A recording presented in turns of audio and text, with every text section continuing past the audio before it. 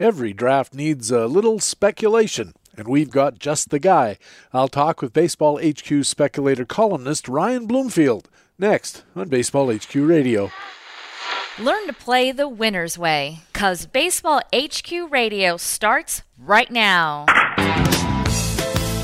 And here's your host from BaseballHQ.com, columnist Patrick Davitt. And welcome to Baseball HQ Radio for Friday, February 25th. It's show number 2 of the 2022 fantasy baseball season. I am Patrick Davitt, your host, and we do have another great Friday HQ Tout edition for you. We'll have our HQ spotlight on Ryan Bloomfield, speculator columnist at BaseballHQ.com, discussing his recent labor draft and its middle round strategy, pitch mix changes, risky hitters and pitchers in the early rounds, and a whole lot more. It's another big Friday HQ Tout edition. Thanks for joining us at Baseball HQ Radio. Hey, what do you say? Ryan Bloomfield is in the house. We gotta speculate about some baseball.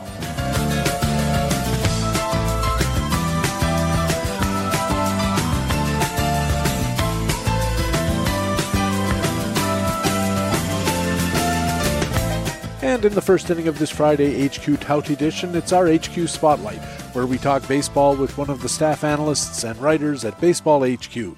Ryan, welcome back to Baseball HQ Radio. Thanks, PD. Glad to have the pod back and your dulcet tones back in my podcast feed with your with the initial debut show earlier this week with Ray and Todd Zola. So yeah, glad to be fun. A part of it. Yeah, I've heard people comment on my dull tones, but dulcet sounds better, so I'm going to go with that. How much drafting have you been doing so far? I've been drafting throughout the off season, just something to keep me busy. Shortly after, I kind of take a break after we go through the whole baseball forecaster process and get that out in November, take kind of December off. But once January hit, started doing some of the 50 team draft and holds. And then just this week did labor mixed draft, which I assume we'll talk about a little bit later on, where labor mix was Tuesday night and was the first kind of, I don't want to say live draft, but the first quick clock draft where I'm not on the clock for 2 or 4 hours in the draft and holds. It's a 1 minute clock. So got that definitely got the juices flowing for draft season. And I noticed that you had a live stream of it, which has been archived and it's available. And it was a lot of fun to follow along the draft because of the relatively quick turnover. A lot of it was a 1 minute requirement that you mentioned, but a lot of guys were picking faster than that. Yep. Did the live stream. It was a lot of fun. I tried to make things as hard on myself as possible by trying to talk through the entire live stream while I'm drafting. And then actually my internet went out during the stream as well. So my 6th and 7th picks, I think, were both made from my phone using cell servers. So, try and make it as difficult for myself as possible. But no, the live stream was a lot of fun. I probably had at any time kind of between 30 and 50 people in there commenting and interacting with them. I had the 5th pick, so I had enough time in a 15 team league. I had enough time in kind of those odd rounds after I picked to interact and just get people's comments. And it was a blast. It was a really good time. You mentioned doing a lot of the draft champions type drafting, and pretty much everything so far except for labor, I'm going to assume, was NFBC style, if not actually on the NFBC platform. And they use Kentucky Derby slot picking, where you get to try to pick the slot that you want to draft from. Did you have a favorite position, and if so, what was it? Yeah, so Kentucky Derby, for those that aren't familiar, is you kind of get to not pick your draft slot, but pick your preferences for draft slot, as opposed to just getting assigned one out of the blue. I typically this year I like the first 6 or 7 picks. I think there's kind of a drop off after that. So you've got your Trey Turners, Ramirez. I took Bo Bichette, 5th overall in labor the other night. Garrett Cole is also typically going in that realm. So a little bit of a drop off after that. So typically with Kentucky Derby, I'm looking at maybe the first handful of picks. And then if not, kind of going back towards the end part of the draft, because just in those even rounds and snake drafts, you get those earlier 2nd and 4th round picks. And especially in the player pool this year, just kind of where the ADPs are shaking out on the NFBC, I'm liking kind of get going early in the second and fourth rounds. So it's definitely a calculus. I generally look at like the first 4 rounds, not just the first round when trying to choose my draft slot. Look at the first 4, see just kind of generally where the targets of mine are going on ADP and pick from there. I went towards the middle in the RazSlam 12 team drafts. I tried to get number 6 and I got number 6, but I was like 6, 8, 7, 9, something like that in that order, because I thought for such a short draft, I wanted to be not waiting a long time while the draft made its way up and down through the turns. And if I'm in the middle, I'm never more than 14 or 15 picks away instead of 30. And I didn't want to get caught by runs and that kind of stuff. And so far, it seems to be working okay. But how many rounds have we got through? You're in my league in RazSlam, and I think 5, 6 rounds we're into now, 7 maybe. Yeah, we just started the 8th, despite me holding up the clock in several rounds. That's been kind of a running joke in our chat room. But yeah, in the same league, I've got the 10th pick, you've got the 6th, and then fellow HQer Brant Chesser is right next to me at 11, and he's had a lot of success in the format. So it's a tough room. My team looks a little bit different than Brant's, and that's probably not a good thing because I want to kind of copycat him. But it's been a lot of fun so far. Yeah, 8th round, and definitely a totally different pivot from draft and hold labor mixed league, which is 5x5 roto categories, and kind of throwing that out the window with RazSlam, which is best ball points format, where you don't really need to worry about categories. It's all about points and positions and drop offs within each position. So nice to mix it up. This is my first non roto draft of the season. So it's been a blast. It is an interesting way to play for anybody. Throughout my fantasy playing lifetime, have always been in rotisserie style drafts, and you get really used to how that works. And then it's a nice little curveball to throw yourself to go in and say it doesn't matter where the points come from as long as you get the points. So I think stolen bases are worth 5 and home runs are worth 8 or something like that.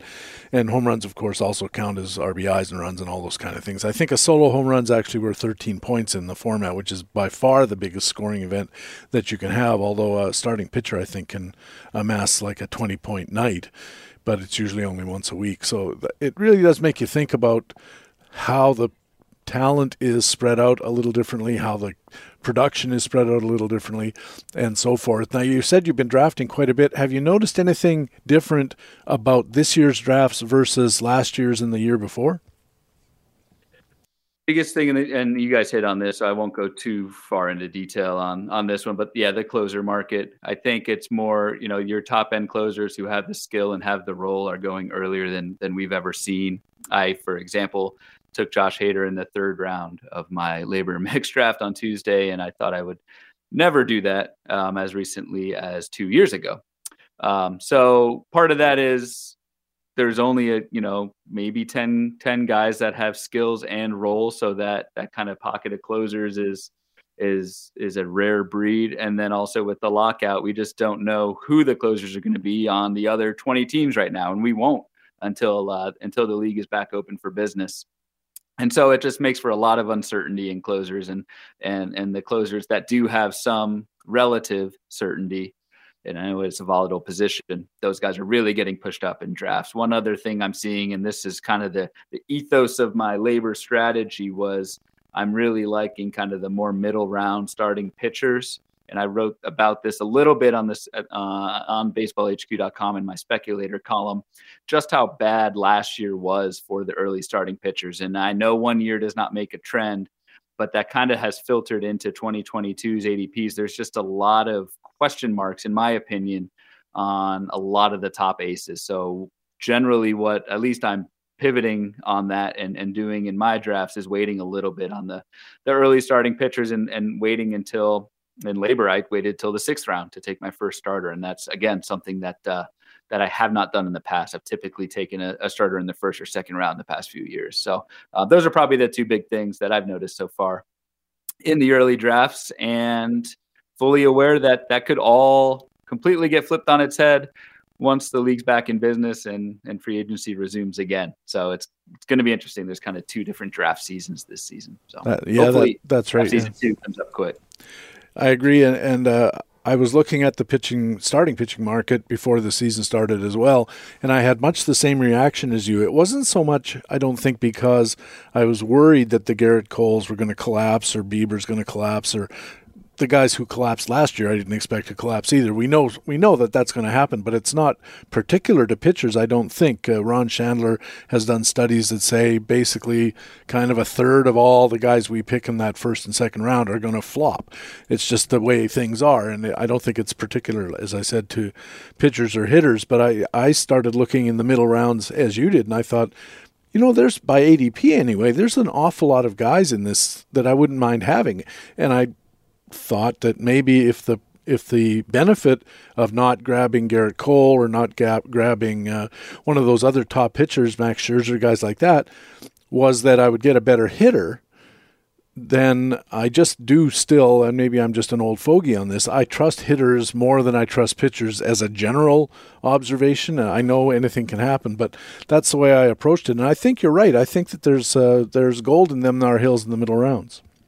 And the other thing too, and this is more kind of narrative, I don't have the hard data. I probably could or should look back to 2020 when we had that, summer camp and really quick ramp up. We're going to have that again this season. We're going to have hopefully when the lockout ends and the season begins, we're not going to have the typical longer spring training time. We're going to have those quicker ramp ups.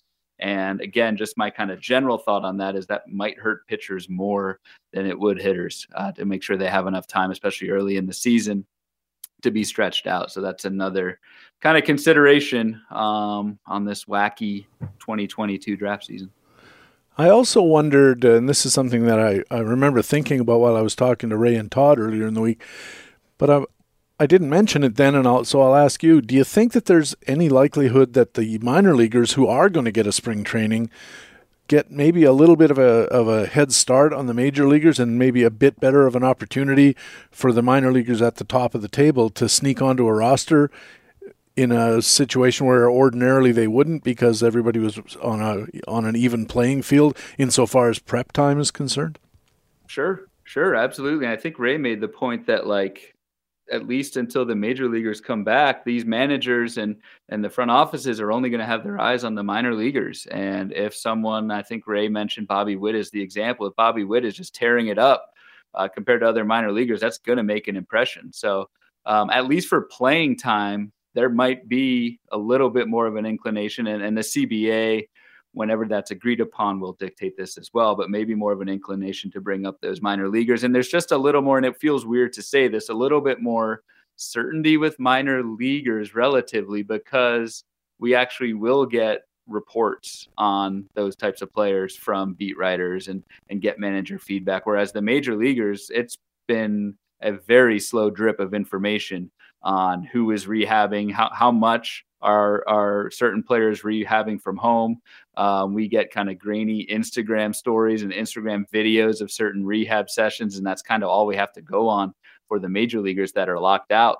But and I kind of put this out on Twitter the other day, there's probably a decent chunk of guys who we're drafting right now who have just been kind of sitting on the couch or maybe are hurt and, can't meet with the team doctors to have an official diagnosis of the injury. So we don't know about that. It's just a lot of uncertainty with the major leaguers and with the lack of information we've got right now. And at least we'll have that a little bit on the minor league side until the MLBers come back.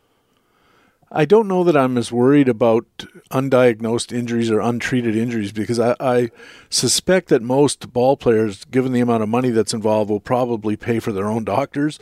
While they're the team doctors aren't available, they can still get medical treatment. I'm not worried about that.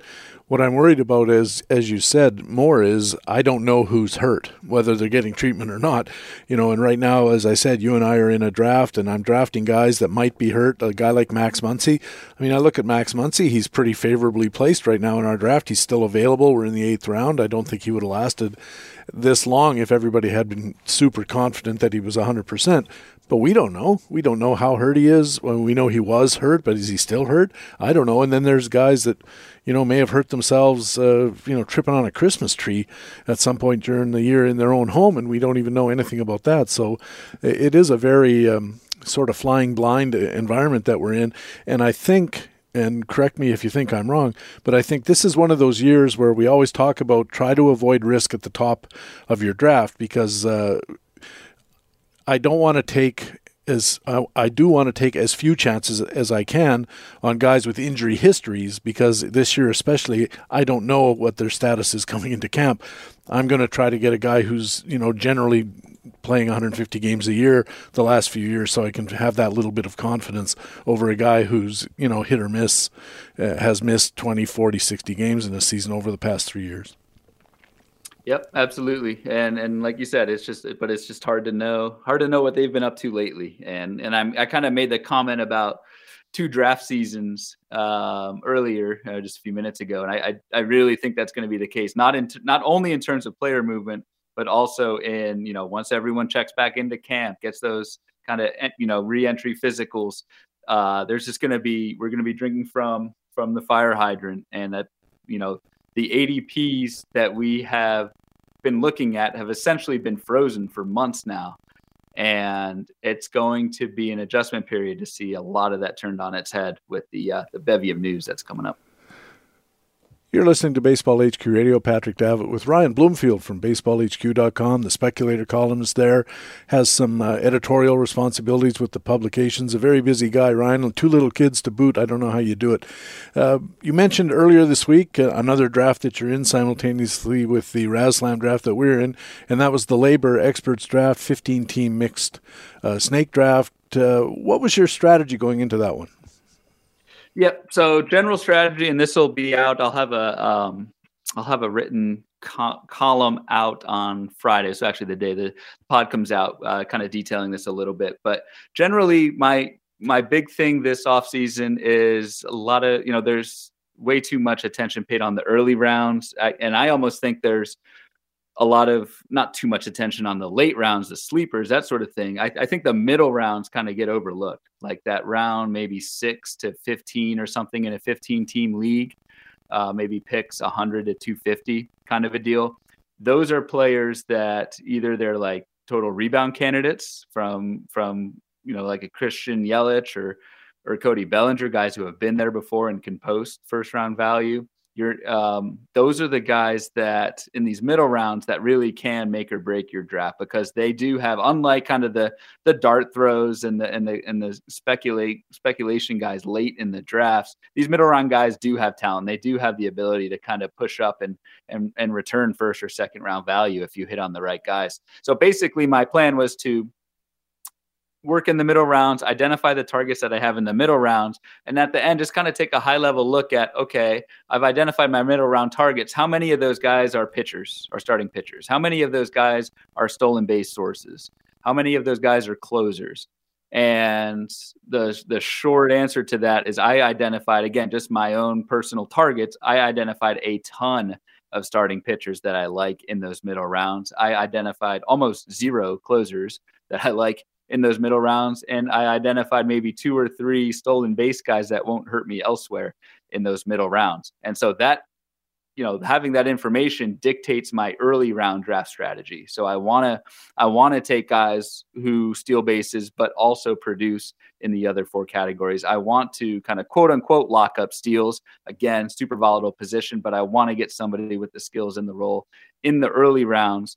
And then when we get to the middle rounds, work on those targets, pound starting pitching. And that was the plan going into Labor. So Batson saves early mid-round pitching a little later on in the draft. And as we mentioned earlier, there is quite a bit of pitching to look at as long as we can be a little bit comfortable that we're getting the kinds of guys that we want that have skills and all of those kinds of things. You know what this makes me think of is you and I are also both in Tout Wars American League later on, and the most successful team in that league, Rick and Glenn. Glenn, yep. They have a philosophy that says that they stay in that nobody over $30 range, nobody under $5 kind of thing. And in an auction format, of course, you can do that in a way you can't in a snake draft, because you have to draft your first round guy. I mean, you're not going to pass just so you can have more fun getting guys out of the middle. But in a auction situation, it seems like your strategy as you've defined it might mean going with that Colton and the Wolfman kind of strategy, where you don't go with anybody expensive, but you also don't accept anybody cheap. Yeah, I mean, the equivalent to that in an auction is maybe looking at the $10 to $15 starting pitchers. How many of those guys are quote unquote targets for me, and doing it that way. But yes, it's a little bit of a different animal. Yeah, like I can't trade my first round pick for 2 third-round picks in labor. It would be kind of fun, actually, to be able to do that. But yeah, that calculus, and especially in and I know with AL tout, replacement level is such a big deal in those AL only leagues, really any only league, that it's hard to kind of speculate on those $1 or $2 guys, just because if they don't pan out, you've got nothing on the fab pool to replace them with. So a little bit of a different animal, but it's the same general concept of going through that player pool, finding the targets that you like. And then in an auction, that's going to dictate, do you want to spend over $30 on a guy? Are there any kind of $5 guys that you like later in the auction?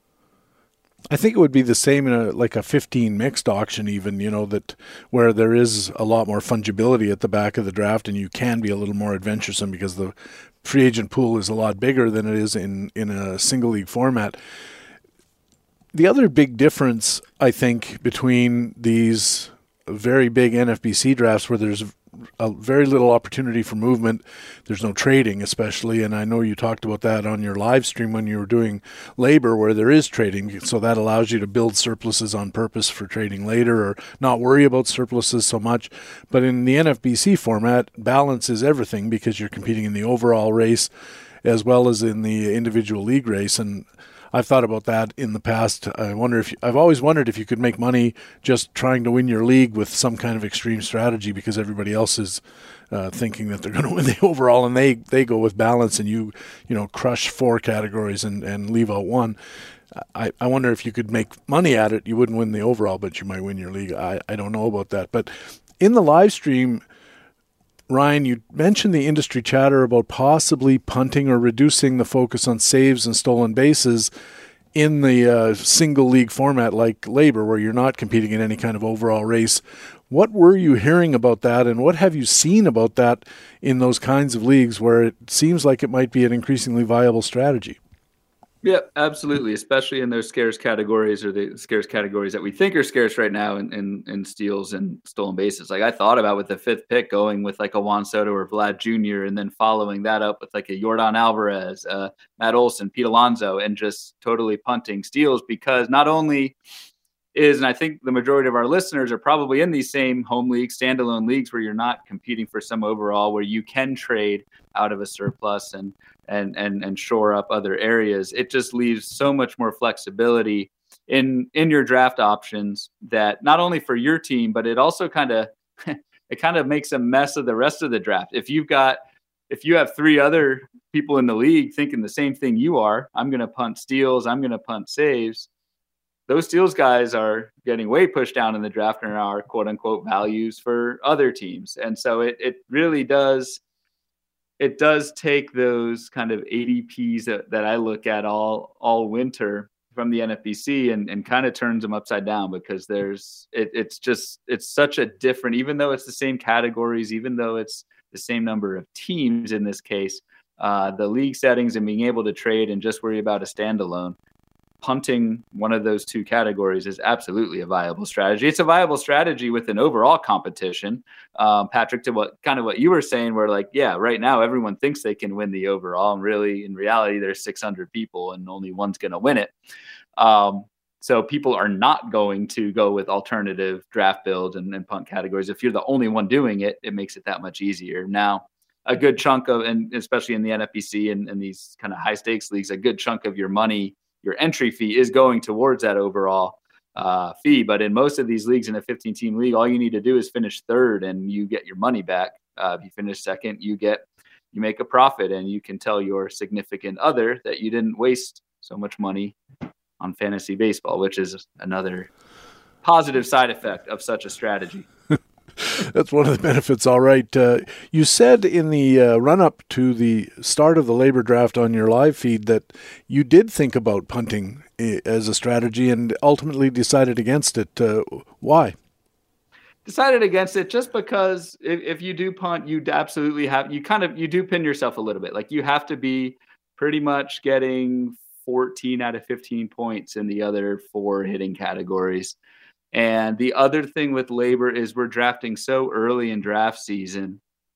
A lot of these guys, and we kind of just talked about this, by the time opening day comes, a lot of these guys, maybe not a lot, but some of these guys are going to be injured and are going to start the season on your IL. I do want to be as balanced in an early draft like this, as balanced as possible, so that I can kind of roll with the punches, for lack of a better term. And if my one of my early guys, stolen base guys, goes down, I still have at least a puncher's chance in that category. If you punt, saves, and your top hitter goes down before the season even starts, it's that much harder to nail the other 4 categories. So balance, mostly because labor is so early in draft season, was ultimately the way that I wanted to go with this. Just because with that influx of news that's coming up when we reopen and the league's back open, I want to be able to be as balanced as possible and pivot where some of my guys go down. Do you think there's a difference in a balanced strategy between balancing by taking extremely productive guys in some categories and balancing them with extremely productive guys in other categories, like Malik Smith plus Pete Alonso equals 2 guys? Or would you rather have a whole bunch of, Mookie Betts type guys who produce across the categories? Would much rather have the Mookie Betts types who are kind of chipping away across categories, right? Adalberto Mondesi is the prime example. I know he's kind of a polarizing player in fantasy circles, but yes, if you draft an Adalberto Mondesi and you pencil in with very light pencil 60 stolen bases, because that's what his projection is, you're building your team around that. And if you've basically got a single point of failure. If Adalberto Mondesi gets hurt, your entire stolen base structure is gone.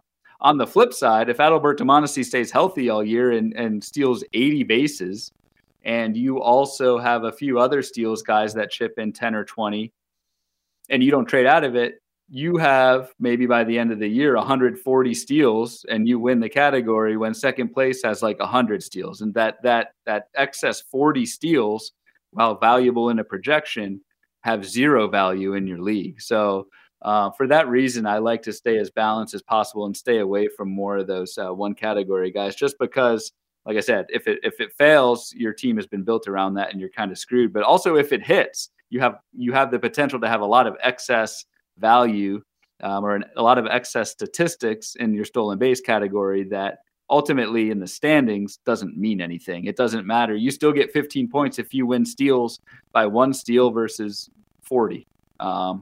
That's standings gain points, but that's how that kind of works. We mentioned that you took Bo Bichette at pick number 5, and you took Tim Anderson with your second pick, which I thought was a little unusual, going shortstop to open, because we knew that there's lots of shortstops in this year's pool. Shortstop looks very deep. What was your thinking with taking shortstops back-to-back to open your draft, given the pretty solid supply of shortstops? Yeah, was thinking to just grab the best player available. And I've got Tim Anderson actually ranked as pretty much an end of first round, early second round guy. And the floor with Tim Anderson is fantastic as well. So I did make the decision to go with 2 shortstops, knowing that shortstop is so deep.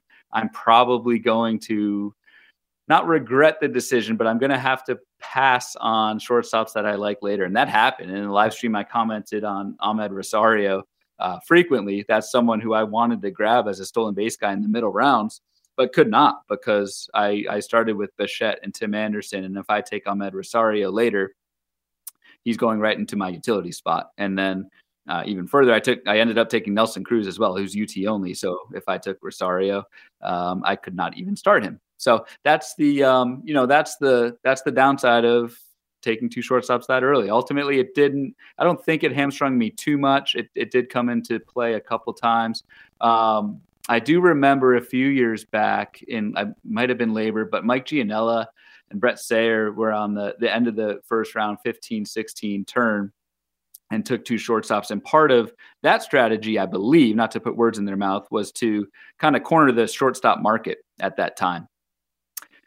That was not my strategy here either. Just because shortstop is so deep, taking Bichette and Anderson kind of barely put a dent in the overall pool. So it was more just take the two guys I like, take the best players available early in the rounds, and work around it later. I thought that was kind of what was going through your mind. And of course, the format of the league is we get to draft 42 guys, and the system picks which guys do best. We get the 14 best hitters in a week, provided they meet position requirements. So it's not quite the same as drafting a single league rotisserie style, which you were doing. It's a little different. It's a little unorthodox, but of course it can still work because they're good players, and that's really the thing. And Anderson gives you a tremendous batting average floor. I don't think he's ever hit under 300, despite some skills that make you wonder how he manages it. But he's a really good batting average hitter. Hits the ball hard, lot of line drives, that kind of thing. So between Bichette and Anderson, you've got a 310-ish sort of BA floor that gives you a little bit of flexibility down the line when you maybe are looking at a Mike Zunino for a catcher rather than trying to scratch around and trying to find a catcher who'll hit 240, but you'll miss out on 15 or 16 home runs in the process.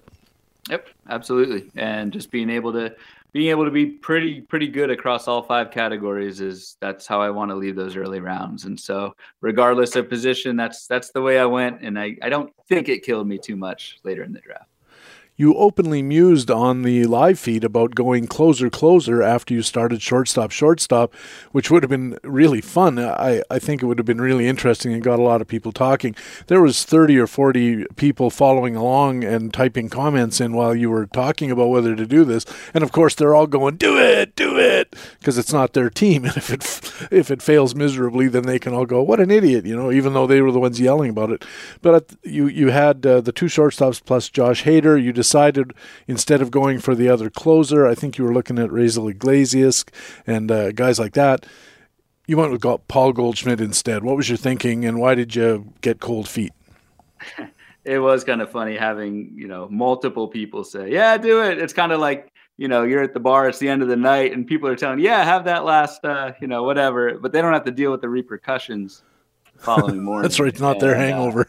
Exactly. And so that would have been probably my fantasy baseball hangover in that case. I don't know. Yeah, it just seemed a little bit too risky, or not too risky, but kind of pinning myself in categories like a save or in saves where I've got two in the first 4 rounds. It was just too much. I wanted to, the flip side, one of the categories we haven't talked about so far is, power. And if I do that, yes, you can get power later in drafts, but if I start two shortstops with speed and then two closers, suddenly I'm really far behind in power. And even though you can make up for it later, you also, the flip side to that comment is you need more than ever to get there as well. So just wanted to stay balanced. I did end up taking Kenley Jansen as a second closer, which was not in my plan, later on in the 8th round. But in the early rounds, I wanted to kind of keep going at my strategy of taking bats early, and went with Goldschmidt with the floor, and then in the 5th round back around with George Springer. So despite the peer pressure and potential ability, a lot of times in the industry, we like to name our kind of early team builds off of poker hands like pocket aces. I could have been known or coined some kind of new term, full house or something, if I took a third shortstop in the 5th round. I decided to not give in to the peer pressure and stay balanced. Yeah, and it starts to look sometimes people in these experts leagues, and sometimes with justification, get accused of building their teams on gimmicky sort of lines, just so they have something to write about in their website, because they're other than the celebrity or cachet that comes with doing well in one of these leagues. There's no money at stake. It's not like if you finish 9th or 11th or whatever, it's not like you're going to miss a mortgage payment. So I think there is a undercurrent of that going on in experts leagues a lot of the times, where people do some fairly strange stuff and you realize later that they only did it so they had something to talk about for the next couple of weeks on the radio or in their podcasts or online, that kind of thing. So when all the dust was settled, you ran your strategy pretty much as you wanted to with those middle pitching guys. How did you like your team? It's easy to say. I love the team. A couple things the middle round pitcher strategy did really work well for me. So in that 6th round, I basically had the choice of Trevor Rogers, who I did take, but I also could have taken Frankie Montes, Logan Webb, Dylan Cease. On the 7th round went back and pivoted and took starters again. I took Charlie Morton. I just like a lot of those guys. Lance Lynn went later in the 7th round. Blake Snell, who I really like. Ended up taking Nate Eovaldi in the 9th round. Like it just that process of looking through the middle rounds and targeting those starting pitchers really did come to fruition. And I like how the staff turned out. Two things that I did not like with this team, and in a 15-team league and any only league, you have to go into the draft knowing that your team's going to have holes. Like you don't just kill a 15-team draft and have no weaknesses. For me, it's third base. I waited. I did not take a third baseman until the 21st round. I took Evan Longoria and then followed that up with Alec Boehm in the 22nd. I don't like how that played out. I also don't like I waited on catcher, and that wasn't totally the plan. My plan going in was to take an earlier catcher who's going to play every day and get me either average or power, and stream my second catcher kind of throughout the season in Fab. I did not do that. I took Austin Nolan in the 19th round and then Danny Jansen in the 27th. So I might not have much production at all at catcher or at third base, which is a potential issue. But like I said, every team's going to have holes. In general, liked how the mid-round strategy turned out. And hopefully, when my article comes out on HQ, that readers and kind of the casual players in your home leagues can kind of use that process to map out your early rounds and find that helpful. I felt that part really worked out well for me in this draft. I was wondering, when you said you were thinking of going in this direction, whether you would feel a little bit constrained to force yourself in those middle rounds, maybe to look at pitchers that you ordinarily wouldn't. You have to bend your own rules or bend your own expectations. But it doesn't seem like you did. It seems like your plan was to get those Charlie Morton type of guys, and you got Charlie Morton type of guys. And and I'm glad you say that, because it's not Charlie Morton. It's Charlie Morton type of guys. Like, you cannot build your draft strategy around getting one pitcher in a certain round. It has to be kind of a group. And so when I mentioned that kind of group of starters in the 6th or 7th round, it's not foolproof, but there's a pretty good chance like one of those guys or two of those guys are going to be available to me in the 6th or the 7th. So it is very risky to kind of do your entire strategy around one person. So that is kind of one word of warning, is make sure you have at least a backup or a tertiary option if you're going to build around that assumption. You're listening to Baseball HQ Radio. Patrick Davitt with Ryan Bloomfield from baseballhq.com. And Ryan, you mentioned that you had a note on Twitter that you put out, and your Twitter feed's a lot of fun. It's really interesting to read your stuff, and you a few years ago started creating these bloom boards, you call them. They're kind of graphic or graphical sort of little nuggets that you put in there with table information laid out as a table rather than in 280 characters. And they're really quite provocative a lot of the times. You had one not that long ago, I think, where you listed 7 pitchers in 2021 who had 3 or more pitches that all had swinging strike rates above 16%. How did you choose 16%? Why is it important? And who are the guys? Yeah. So, if anyone wants to follow me on Twitter, it's at RyanBHQ. I put out these bloom boards, especially during draft season, probably like 3 times a week. I'll put something up there. But essentially, it's like you said, a list of filters and of things that I think are important.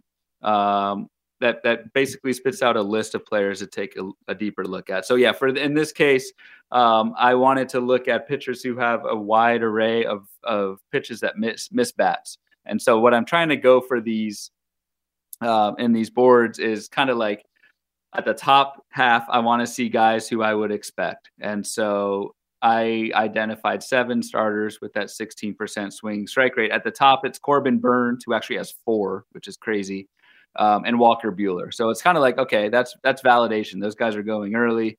They're successful. The big thing is who has those same kind of attributes that are going 100 picks later, at least 100 picks later. And those are the guys I'm interested in. Nate Eovaldi shows up on the Bloom board at 122 ADP. Zach Gallen shows up. Carlos Rodon shows up. Marcus Stroman shows up. Those are the types of names I'm going for here with the board is, cheaper names going later in the draft that have similar attributes to the studs that you would expect. The last thing that I'll say is, that since it is Twitter often lacks context. And so what I also try and kind of preface this with is this is the start of a deeper dive into some of these guys. So the names I just listed, like I really like Nate Eovaldi, took him in labor. Really like Zach Gallen. Carlos Rodon, I'm not so sure. He ended the season with an injury. His qualifying offer was not renewed by the Chicago White Sox. Like there's pretty substantial injury risk that this Bloom board will not pick up on. So don't take it as gospel, but take it as a nice starting point to identify some of the later targets and drafts that you want to do. And yeah, they're a lot of fun. I get a lot of engagement with them online, and people seem to eat them up. So I just keep doing it, and I'll keep doing it until I guess people start ignoring me. I don't think that's going to happen. Once people get a look at them, I think they're going to be hooked because they do give you food for thought. As you said, it's not like it's meant to be some kind of directive. You must target these 7 guys. It's a list that you can look at and say, now that I'm aware of Carlos Rodon having this, I'm going to look at him and, oh no, I still don't like him, which is fair dues. I mean, that's exactly what the intent is. And I was, for instance, quite shocked when I saw on the list Marcus Stroman. He has this reputation of being a very low strikeout guy, and he is a very low strikeout guy. But then you think to yourself, having pitches that result in swing and miss is not just about strikeouts. It makes the pitcher more effective because it seems to represent his ability to keep batters off balance, to keep them guessing about what's going on with this mix of relatively ordinary fastball and a bunch of other kind of pretty good pitches. And it makes me think that Marcus Stroman is a guy I'm going to be interested in this draft season. And I think, if I'm not mistaken, that's kind of your intent. You're trying to spark my interest and the interest of readers into looking at guys they maybe wouldn't have looked at otherwise. They were going to look at, Shane Bieber, of course. Everybody knows Shane Bieber. But when you find a guy down the list who seems to have those same kind of skills, what it reminds me of is Ron Chandler's BABS system, where they group guys by skills and say, you may not be able to get Juan Soto, but here's a guy 250 picks later. He's not Juan Soto, but he does have kind of that same blend of skills, and that's something you should be looking at. Yep, this is very much rooted in the old Mayberry method for Baseball HQ subscribers that are familiar with that, and very much rooted in Ron's kind of latest version of that, which is BABS, and that is that general concept of ignoring the surface results, targeting skills and attributes of players that have wildly different prices in the market. And yeah, that's a major building block to the types of things that I put out there with the Bloom boards for sure. You also put out a couple of Bloom boards showing the 2021 outcomes for the hitters and pitchers in the top 2 rounds. What was the intent there, and what were the results? Yeah, the intent was I was just writing my speculator column and doing some research on kind of last year's duds at the top of the starting pitcher pool, and I figured I'm doing the research anyway. I put that information in my column for HQ subscribers along with a lot more, but I'll at least throw that portion of it out on Twitter and make a board of it. I just found it very interesting that the early first rounders, so as I pull it up here, out of the top 25 starting pitchers that were drafted in last year's NFBC main event, only 6 of them broke even, which again, to kind of what you were saying, Patrick, context, like, yeah, these early guys, it is hard to break even. So you kind of expect a little bit of a small percentage there. So 6 out of 25, okay, not too bad. However, the big thing that I found with this is nearly twice as many. So 10 out of those 25 went completely belly up and finished outside the top 200. And so those kind of, I call them in my article, landmines, were littered all throughout the early starting pitching pool last season. Not to say it will be the case again this year, but it's just something I found interesting, that 10 out of the first 25 went belly up. On the hitter side, so I followed that up with the same kind of filters in the same study for hitters last season. Only 3 finished out of the top 25. Only 3 of them finished outside the top 200, and that was Mike Trout, Cody Bellinger, and Adalberto Mondesi. Christian Yelich was almost there. He finished 190, so you could probably say 4. The flip side of that is over half of those first 25 hitters, 13 out of 25, more or less returned their ADP. So finished at the end of the season and basically the round that they were drafted in or better. And so it just kind of puts some numbers around, at least last season, the relative stability between hitters and pitchers. Hitters were a much more safer option in 2021, both in terms of returning value, but also avoiding those early round blowups, which can really set your team back. The danger in these kinds of things, Ryan, it seems to me, is the results are descriptive of what happened in 2021, and the danger, I think, is that we tend to assume they're going to be predictive for 2022. And I go back and I think about past years when the pitchers all did well and the hitters not so much, and then there was this big stampede to let's all draft pitchers in the early rounds because they figured it out, and then we all do that and then it switches back. So how predictive do you think this kind of measuring is as far as trying to figure out, okay, most of the pitchers crashed and failed, or a lot of them crashed and failed. Therefore, that's an indicator that that's going to happen again, and we should avoid them in the early rounds. It's a great point. It's a great counterpoint to that thing. And yeah, what you don't want to do is overreact to 1 year set of data. And it's interesting. So on the site this week, we unveiled our Santana Plan anchors, which is written by Michael Waddell. I hope I don't mispronounce that last name, Michael, but he puts out every year his Santana Plan anchors, which, not to go too far into that, but he has looked at the last 30 years of data for starting pitchers, and has found that the early starting pitchers return the most value. So the Santana Plan anchors that he identifies every season return over the last few years 80% of their value, whereas the rest of the pool returns 52%. And that is a longer span kind of analysis, which if you take that counterpoint of not overreacting to last season, yes, over time, the early starting pitchers have historically returned more value. So it's a give and take. Like how much, has the game changed since then? Are we, should we only look back at maybe the last 5 years? There's not really a right answer. It's just trying to kind of give the information and put it out there and let the reader decide. So it's a great counterpoint not to overreact, especially given the historical success of early round starting pitchers. I think that's right. And at the same time, I'm old-fashioned in the sense that I've never really been comfortable spending a lot of auction dollars on starting pitchers or taking them at the top. I'm much more comfortable in the middle, as you were this year in your labor draft, and in auction drafts. I think if I'm going to spend $30+ on a guy, it's almost certainly going to be a hitter.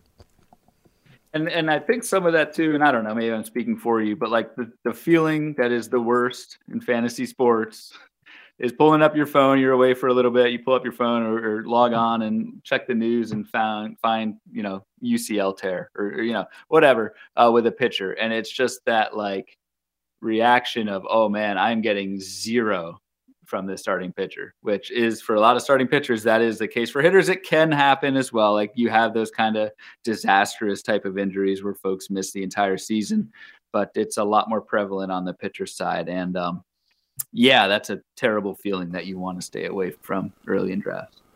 Mind you, I'm sure everybody who's listening can say to themselves, yeah, but I remember that year I drafted that hitter and he broke his leg four games in.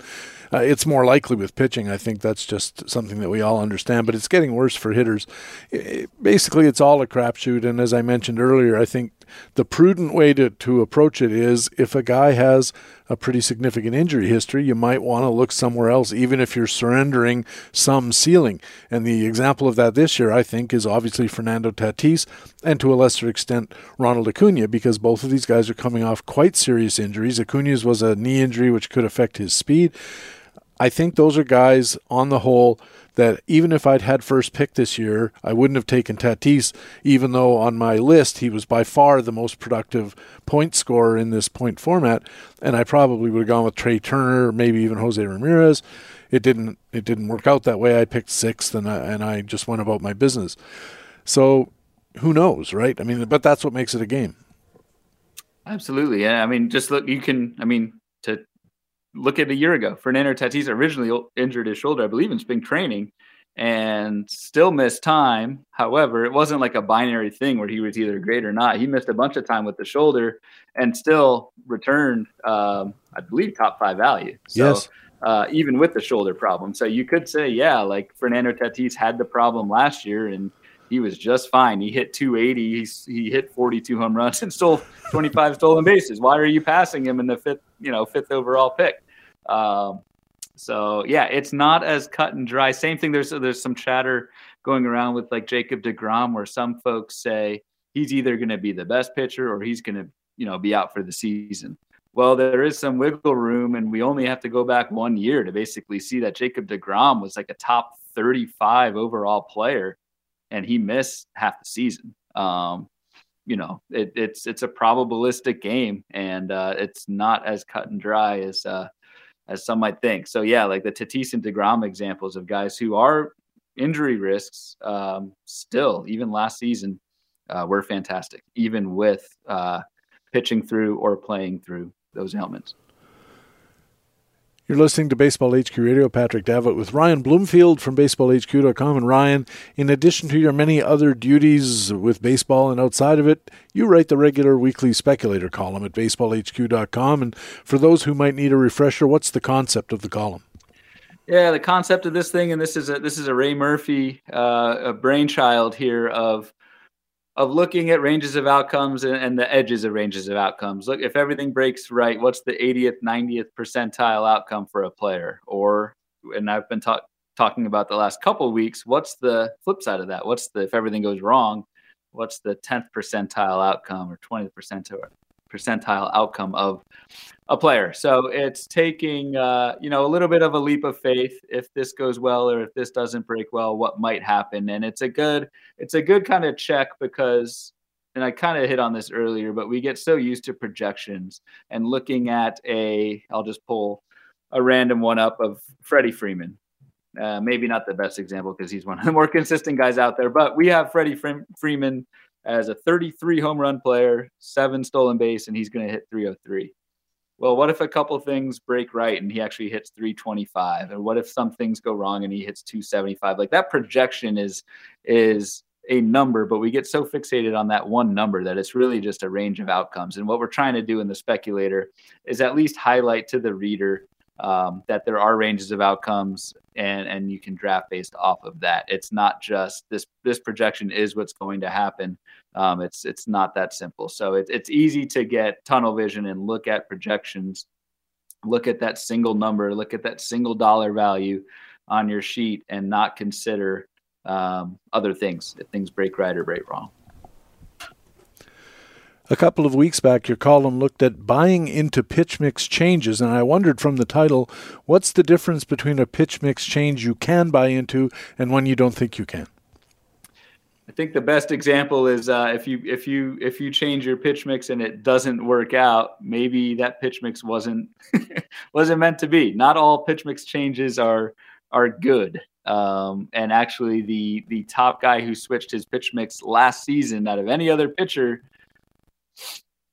was Chad Kuhl of the Pittsburgh Pirates and now free agent, fittingly. So it's more what I'm looking at in what I looked at in this article was not only the pitch mix change, but the skills after that pitch mix change was made.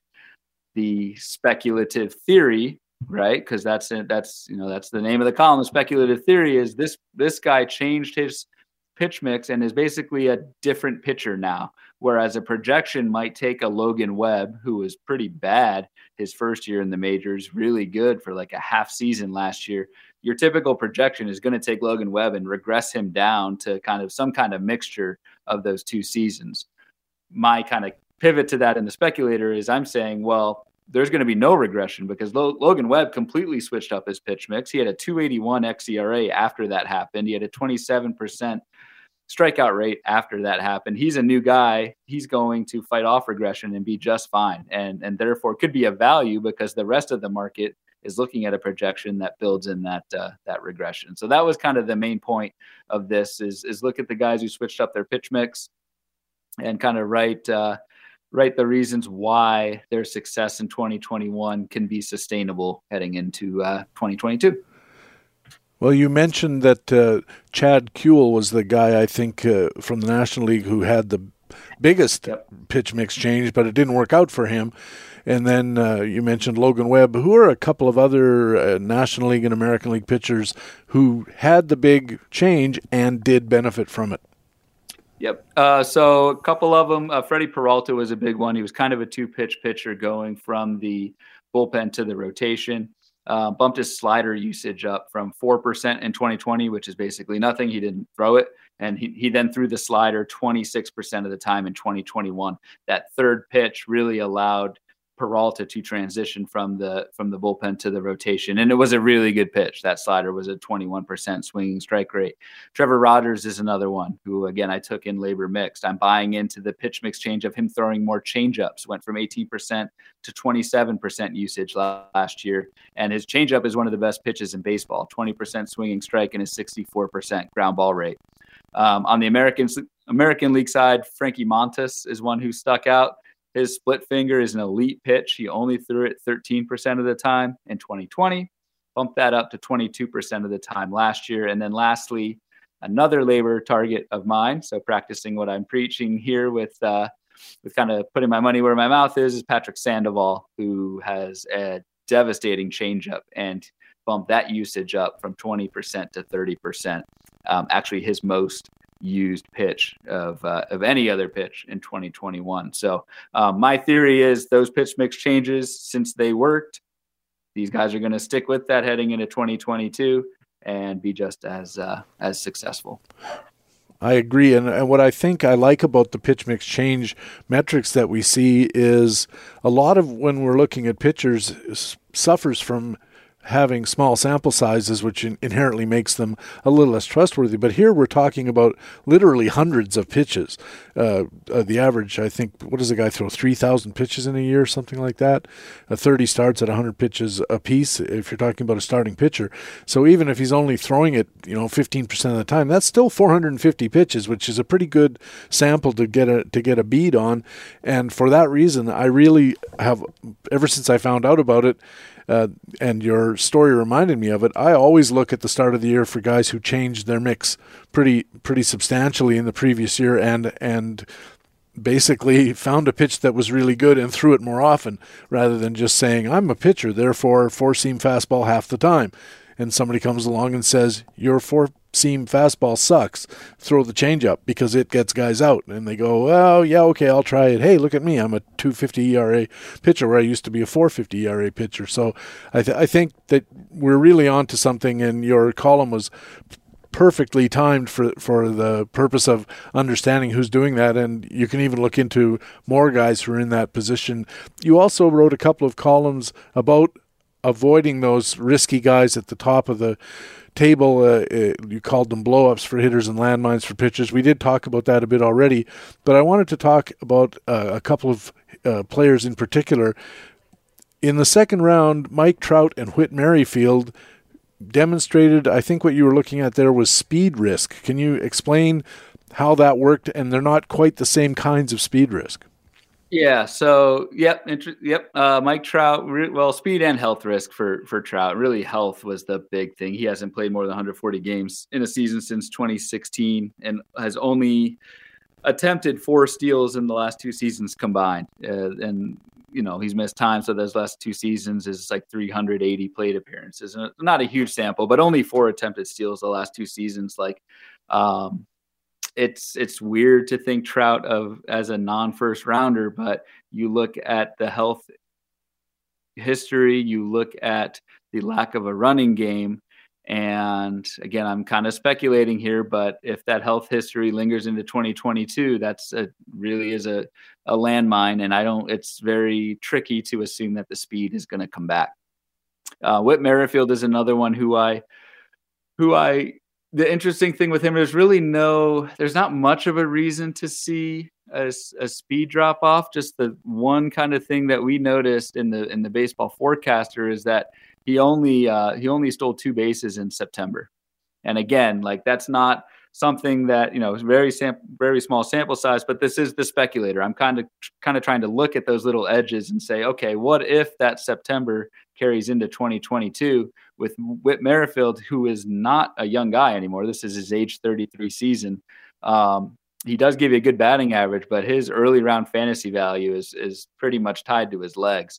And if that September red light and not lack of success on the base pass carries over into 2022, he's going to return nowhere near where his draft cost is right now. So just an interesting little nugget that I don't think a lot of people have picked up on with Whit Merrifield September last year. Not to say it's predictive of this season, but just something to think about when you're, again, considering that wide range of outcomes for a player. When I looked at it, my first thought was maybe he was hurt, and which would be bad. And then my second thought was maybe he's just got tired of running around out there in a season where Kansas City was going nowhere, and somebody said to him, look, just stop. It's not doing anybody any good. Take some wear and tear off, and maybe he'll come out like gangbusters this year. But it definitely does create a thought in your mind that maybe what we're used to from Whit Merrifield isn't what we're going to get. In the 4th round, you looked at a couple of other guys that had risk for different reasons, and I'm sure we can guess why. One of them was Wander Franco, and the other one Byron Buxton.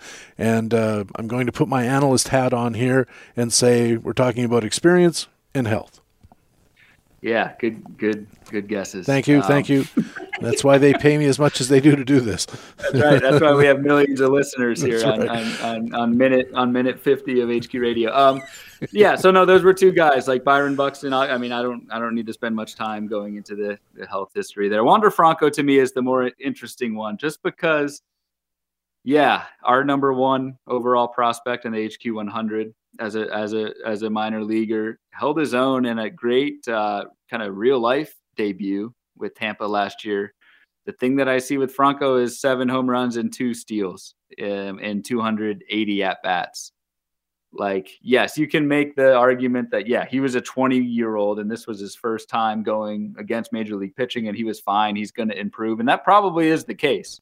The thing is with Franco, you're drafting him in the top 60, a guy who, has a good average, he's going to play every day, probably score some runs in Tampa, but I don't know how much home run and stolen base upside you're actually getting there. If it's anything like what we saw last season, Franco's really not going to have those numbers at all. So it was just a landmine in terms of, no, I don't think he's going to fall flat on his face, and certainly not like a Buxton where, could get hurt and be out for 5 months. The floor is, I think, pretty good with Franco, but you're kind of banking in the early rounds that he's going to start stealing bases with Tampa. And I don't know if that's necessarily the case. You're also banking on the fact that his power is just going to get a lot better in year 2. Maybe it does, but we just have not seen that from Franco in the major league level with 7 home runs and 280 at bats. So just kind of me, pulling in the reins a little bit on somebody who is uber talented. Could be wrong. Could be the next Ronald Acuna, and he's a 1st round pick next year. But definitely saw some red flags fantasy wise with Franco this year. And Buxton, as you said, we know that story. If he stays healthy for 155 games, he's going to be a 1st rounder. I just think that he's got all the skills and tools in the world. It's just that we've never seen it so far, and it's fairly late in the day to start thinking, well, maybe this is the year, because we say that every year and it never is. Finally, 2022 possible pitching landmines, you said, are littered throughout the early rounds. All the more reason to go into those middle rounds, as you said earlier. Let's get some short snappers. We're past the hour mark here, so maybe a sentence or 2 each on, start with Shane Bieber. Yeah, Shane Bieber for me was just, the shoulder injury. Shoulders freak me out for starting pitchers. We did see Bieber come back at least at the very end of the season and throw like 6 innings, but his velocity was way down. And maybe he was just ramping back up. I don't know. His velocity was 91 miles an hour, and for his career, it's been over 92. So, might be fine, but taking a starting pitcher with a shoulder injury, and the last time we saw him had a lower velocity as a top 30 pick, I think that's a lot of risk. And Shane Bieber was pretty much off my board in labor in the second round. Was not a consideration. Just another guy. I called him Eric Bedard, but I called him Robbie Ray, lefty coming to Seattle, coming off a career year. Just more of a, unlike Bieber where it's an injury kind of risk. This is a regression risk for Robbie Ray. Like, was fantastic last year, but has only had one xERA under 3.75 in the last 4 seasons, had the league's worst walk rate in 2020. So, it's just a regression is a thing, and Robbie Ray is you're buying him at his peak value right now. Does he not get some credit offsetting the sort of unusually good season that he had because he seems to be moving to a much better environment for left-handed pitchers in Seattle than he had in Toronto and Dunedin and Buffalo and Harrisburg, Pennsylvania, Little League Park, wherever they played last year, the Blue Jays. Does Robbie Ray not get some offsetting credit for the park change? He should. And I mean, and again, like, I'm looking at percentile outcomes here, and the projection of Robbie Ray is going to note the better team context, the better division, the jump in swinging strike rate, the improved control. What I'm doing with the speculator is again just opening that potential for the 2020 version to come back. So for as much as Robbie Ray owns the 2021 skills, he also has some 2020 skills as well. And even though that was a shorter season, it was 52 innings. That's part of his, once you display a skill, you own it, can kind of work both ways with some of these guys. So I'm just pointing out that we might see a 2020 version this season. Something else that I think about whenever a pitcher, especially a pitcher, but even a hitter, changes teams is we don't know how much benefit Robbie Ray was getting from whoever was coaching him in Toronto, and now he'll have a new pitching coach, and we don't know how the personalities will mesh. We don't know if they'll argue over tactics, this kind of stuff. So I think that that's a source of risk as well. And going back to Ron Chandler's BAB system, there's a deficit on the negative side of the ledger of BABs for a guy who changes parks, and it's partly because of coaching, it's partly because of moving your family and new schools and all that kind of hassle, and changing the park and all of that kind of stuff. So it's worth thinking about when you're looking at Robbie Ray as a guy. And another guy I'd like to close with, you mentioned earlier that Logan Webb was on your list of guys who had successful pitch mix changes. He's also on your list of risky guys in this part of your speculator column. Should we believe you on A or should we believe you on B? That's right. A little bit two-faced here, but I did preface it in the column, right? I said it seems weird to list Logan Webb here. 2 weeks ago, I bought into his pitch mix change. The goal, and I did this, and actually, so last season I did this with Corbin Burns. Corbin Burns was a speculator highlight both for the positive and the negative. I'm just trying to kind of say range of outcomes. If Logan Webb holds that pitch mix change that we saw last year, he could be great. The flip side to Logan Webb is that he missed nearly 2 months with a shoulder injury in 2021. And again, going back to Bieber, shoulders can freak me out. And the other thing with Logan Webb is we just have not seen this at level of skill at any other point in his career in the minors and that sort of thing. So a little bit of just kind of playing both sides of it and hopefully having the reader decide what's best for them, and saying that Logan Webb, if things break correctly and it's an 80th percentile outcome, we get that 2021 version. If things don't break right and we get that 20th percentile outcome of Logan Webb, he ends up the season out with an IL injury with the shoulder. So wide range of outcomes for Logan Webb this season. And just out of curiosity, what do you think of Jose Barrios this year? Seems to me like one of the most stable pitchers in the game. I know I traded for him last year with you in AL Tout. And you got to look at, 3.52 ERA. You love the innings. So 192 innings in 2018, 200 innings 2019, and 192 again last season in the team, right, with Toronto, plenty of run support. So no surprise that Berríos gets a AAA reliability grades from HQ. So he is one where like I'm not going to talk about him in the speculator because he is such a has been a consistent performer. There's not much reason in the actual data to say, to really say he's going to be any different than he's been the last few years. So, yeah, he's not a speculator guy. You kind of know what you're getting with him. And I like that in the middle rounds this year. Well, you're not going to get him in RasSlam because while we were talking, I grabbed him up in the 8th round. So that's why. There you go. Well, I'll raise that to you at the AL Tout table in March. We'll see who gets Berríos. Well, this has been terrific, Ryan. I thought it would be tell our listeners where they can keep up with you. Yeah, absolutely. Always a blast, PD. Glad to have HQ Radio back on the airwaves. Find me at Baseball HQ every Wednesday with my speculator column, and on Twitter with at RyanBHQ, where I'll be continuing to pump out those Bloom boards until the season begins. And I noticed you appear on a lot of podcasts, or have been so far this year in the preseason, so you're getting around out there, spreading the word, and that's good too. Ryan, thanks for joining this podcast this time, spreading the word with us, and certainly hope that we'll talk to you again during the season. Absolutely, man. Talk soon. Ryan Bloomfield is the speculator columnist at BaseballHQ.com, where he has a new column every Wednesday. Before we go, I'd like to let you know about some of the great content that lets us say BaseballHQ.com is the best fantasy baseball website in the business. In Rotisserie Gaming, analyst Michael Waddell lays out this season's anchor starters for the long-standing Santana plan for roster construction. That's a 2-part series. In Facts and Flukes Performance Validation, analyst Brian Rudd looks at Mookie Betts, Nolan Arenado, and 3 other National Leaguers. And in Alternative Games, analyst Greg Fishwick looks at strategies for best ball formats. They're really growing in popularity. And those are just 3 articles among dozens, a small sampling of all the great content you'll find at BaseballHQ.com all the time. That player performance validation and facts and flukes that I mentioned. There are buyer's guides for hitters, starters, and relievers, fantasy market analysis in the Market Pulse, injury analysis in Matt Cederholm's terrific column, The Big Hurt, and groundbreaking fantasy baseball research. As well, there are tools like the player projections updated every day and all kinds of other metrics and tools you can use to improve your teams and win your leagues. Add in some expert content, and that's why we call our site the best fantasy baseball website in the business.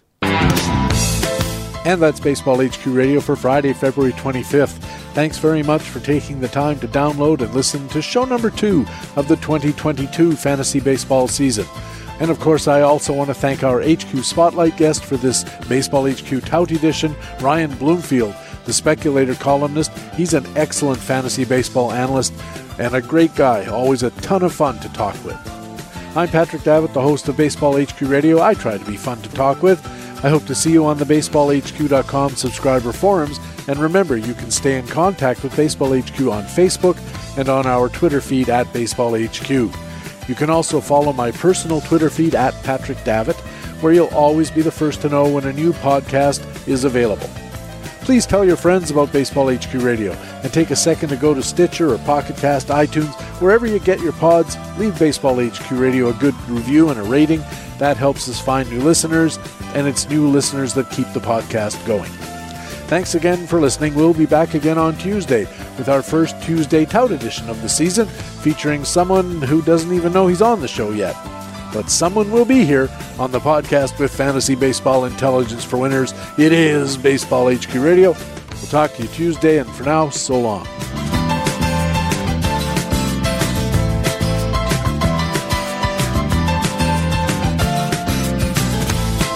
Baseball HQ Radio is a weekly free podcast available through iTunes and other podcast aggregators, or directly from baseballhq.com, where we have an archive of past shows as well.